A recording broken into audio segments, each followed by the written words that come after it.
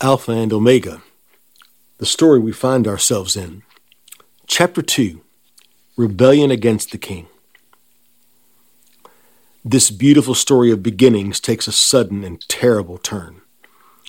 It's like there was a breathtaking sunset of brilliant colors that is overtaken by the dark clouds, lightning, and swirling winds of a life-threatening storm. Adam and Eve were in the garden, enjoying life with and for God. But there was another there, the serpent, Satan, or accuser. He is an angelic being who led a rebellion to overthrow God and take his throne, but was defeated, banished from heaven, and thrown to earth, where he seeks to entice every human being to join his rebellion. Satan is a created being, not an evil equivalent to God. Though powerful, he is limited, and not eternal, all-powerful, all-knowing, or present everywhere at once. We don't know exactly when this battle for the throne of God took place. The beautiful angel Lucifer, who became Satan, pridefully wanted God's throne and glory for himself. He gathered other angels to join in a rebellion against God, which was crushed by an angel army led by the archangel Michael. Lucifer and his rebel companions were cast down from heaven to earth. He hates God, and across history has opposed God's rule, purposes, creations, and loves, seeking to steal, kill, and destroy through lies, deceit, accusation, and attack. In the garden, Satan tempted Eve to disobey God's one rule or boundary, the prohibition of eating the fruit of the tree of the knowledge of good and evil. He tempted Eve to doubt God's word and mistrust his goodness. How? Satan exaggerated the demand of the rule God established. Did he say you couldn't eat from any tree in the garden? He lied about the consequences of disobedience. You won't die if you eat the fruit.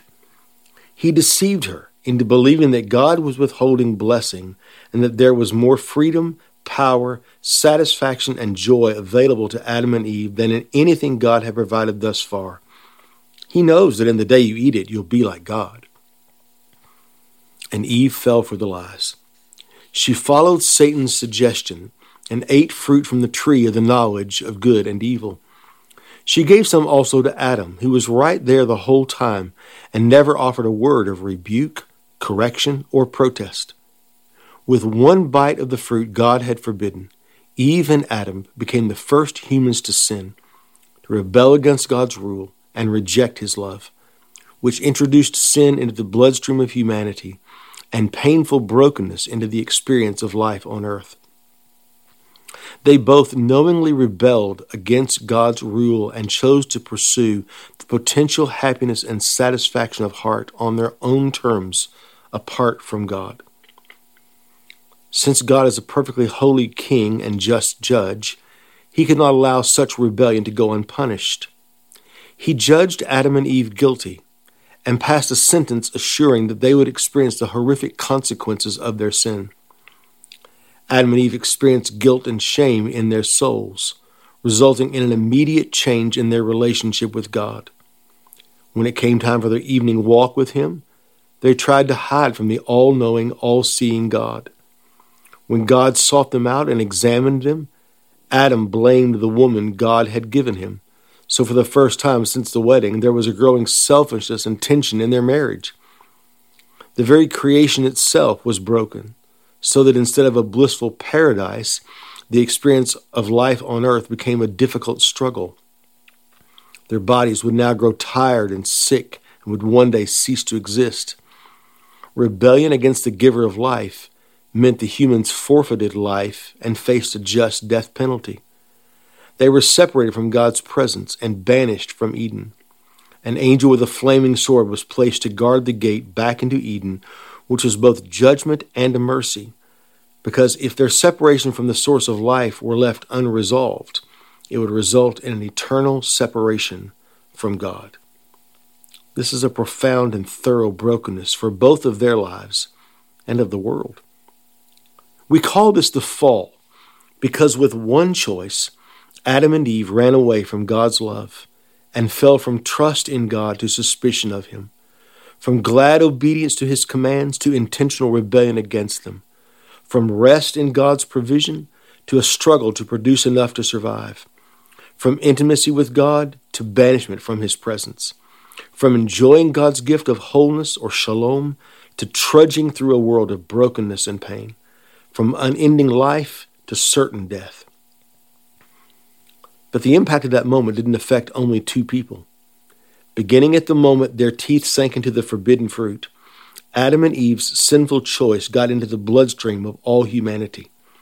Like a virus, sin, along with its brokenness and painful consequences, has been passed from one generation to the next.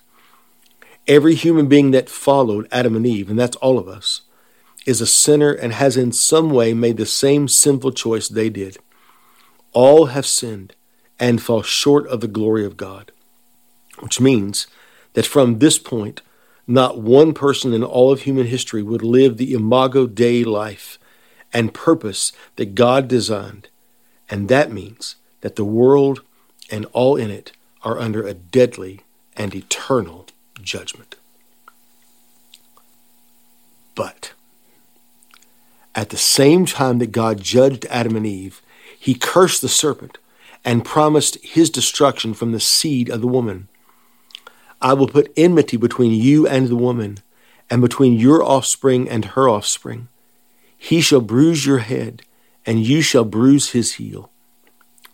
This is called, in Greek, the proto-euangelion, or the first announcement of the gospel, the good news message, which articulated God's promise to redeem and rescue sinful humanity through the seed or child of a woman who would one day come to destroy the serpent.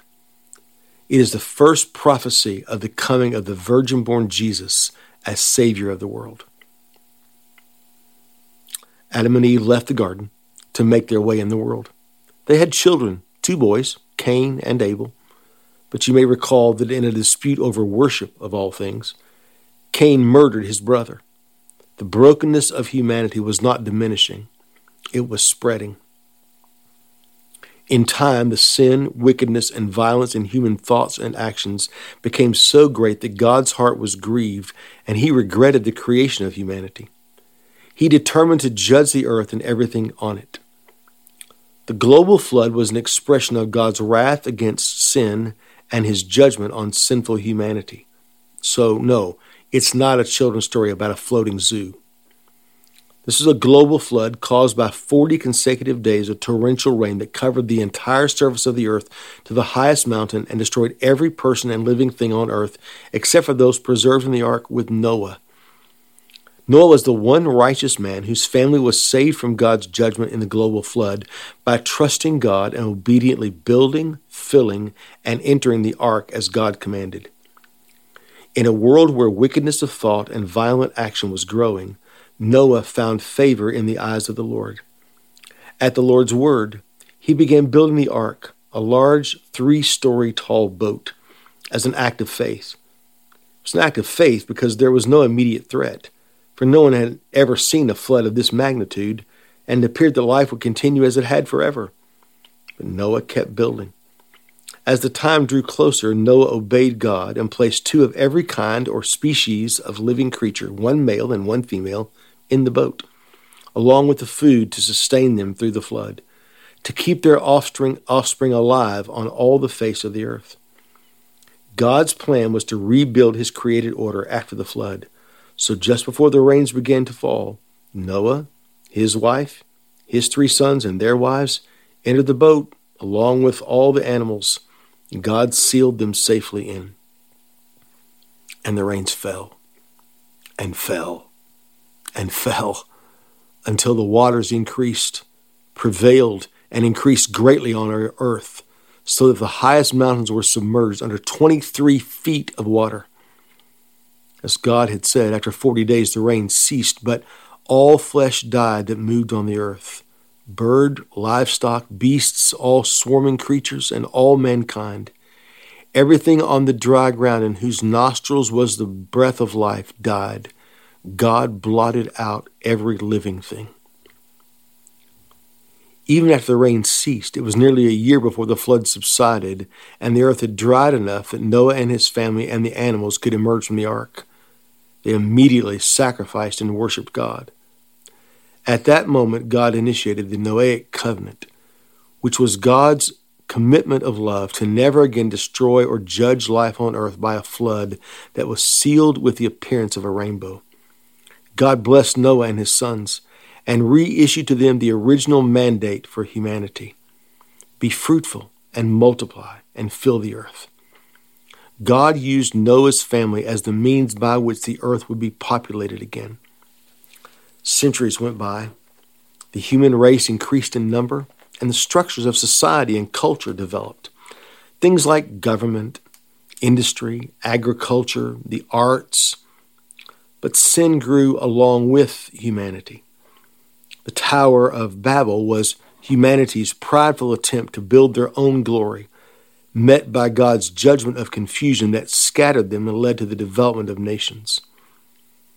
Humans came together and used the combined ingenuity of all they had learned to build a tower to the heavens. It was to be a monument to their greatness, an expression of humanity's glory that would stand forever and never be forgotten. God's glory was not considered. It was left in the shadows, which was a direct challenge to God's rightful sovereignty.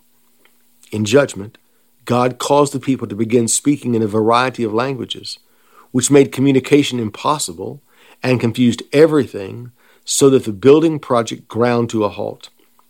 This caused the people to separate into communities of shared languages, which spread out over the whole earth and led to the development of nations. And human history continued on.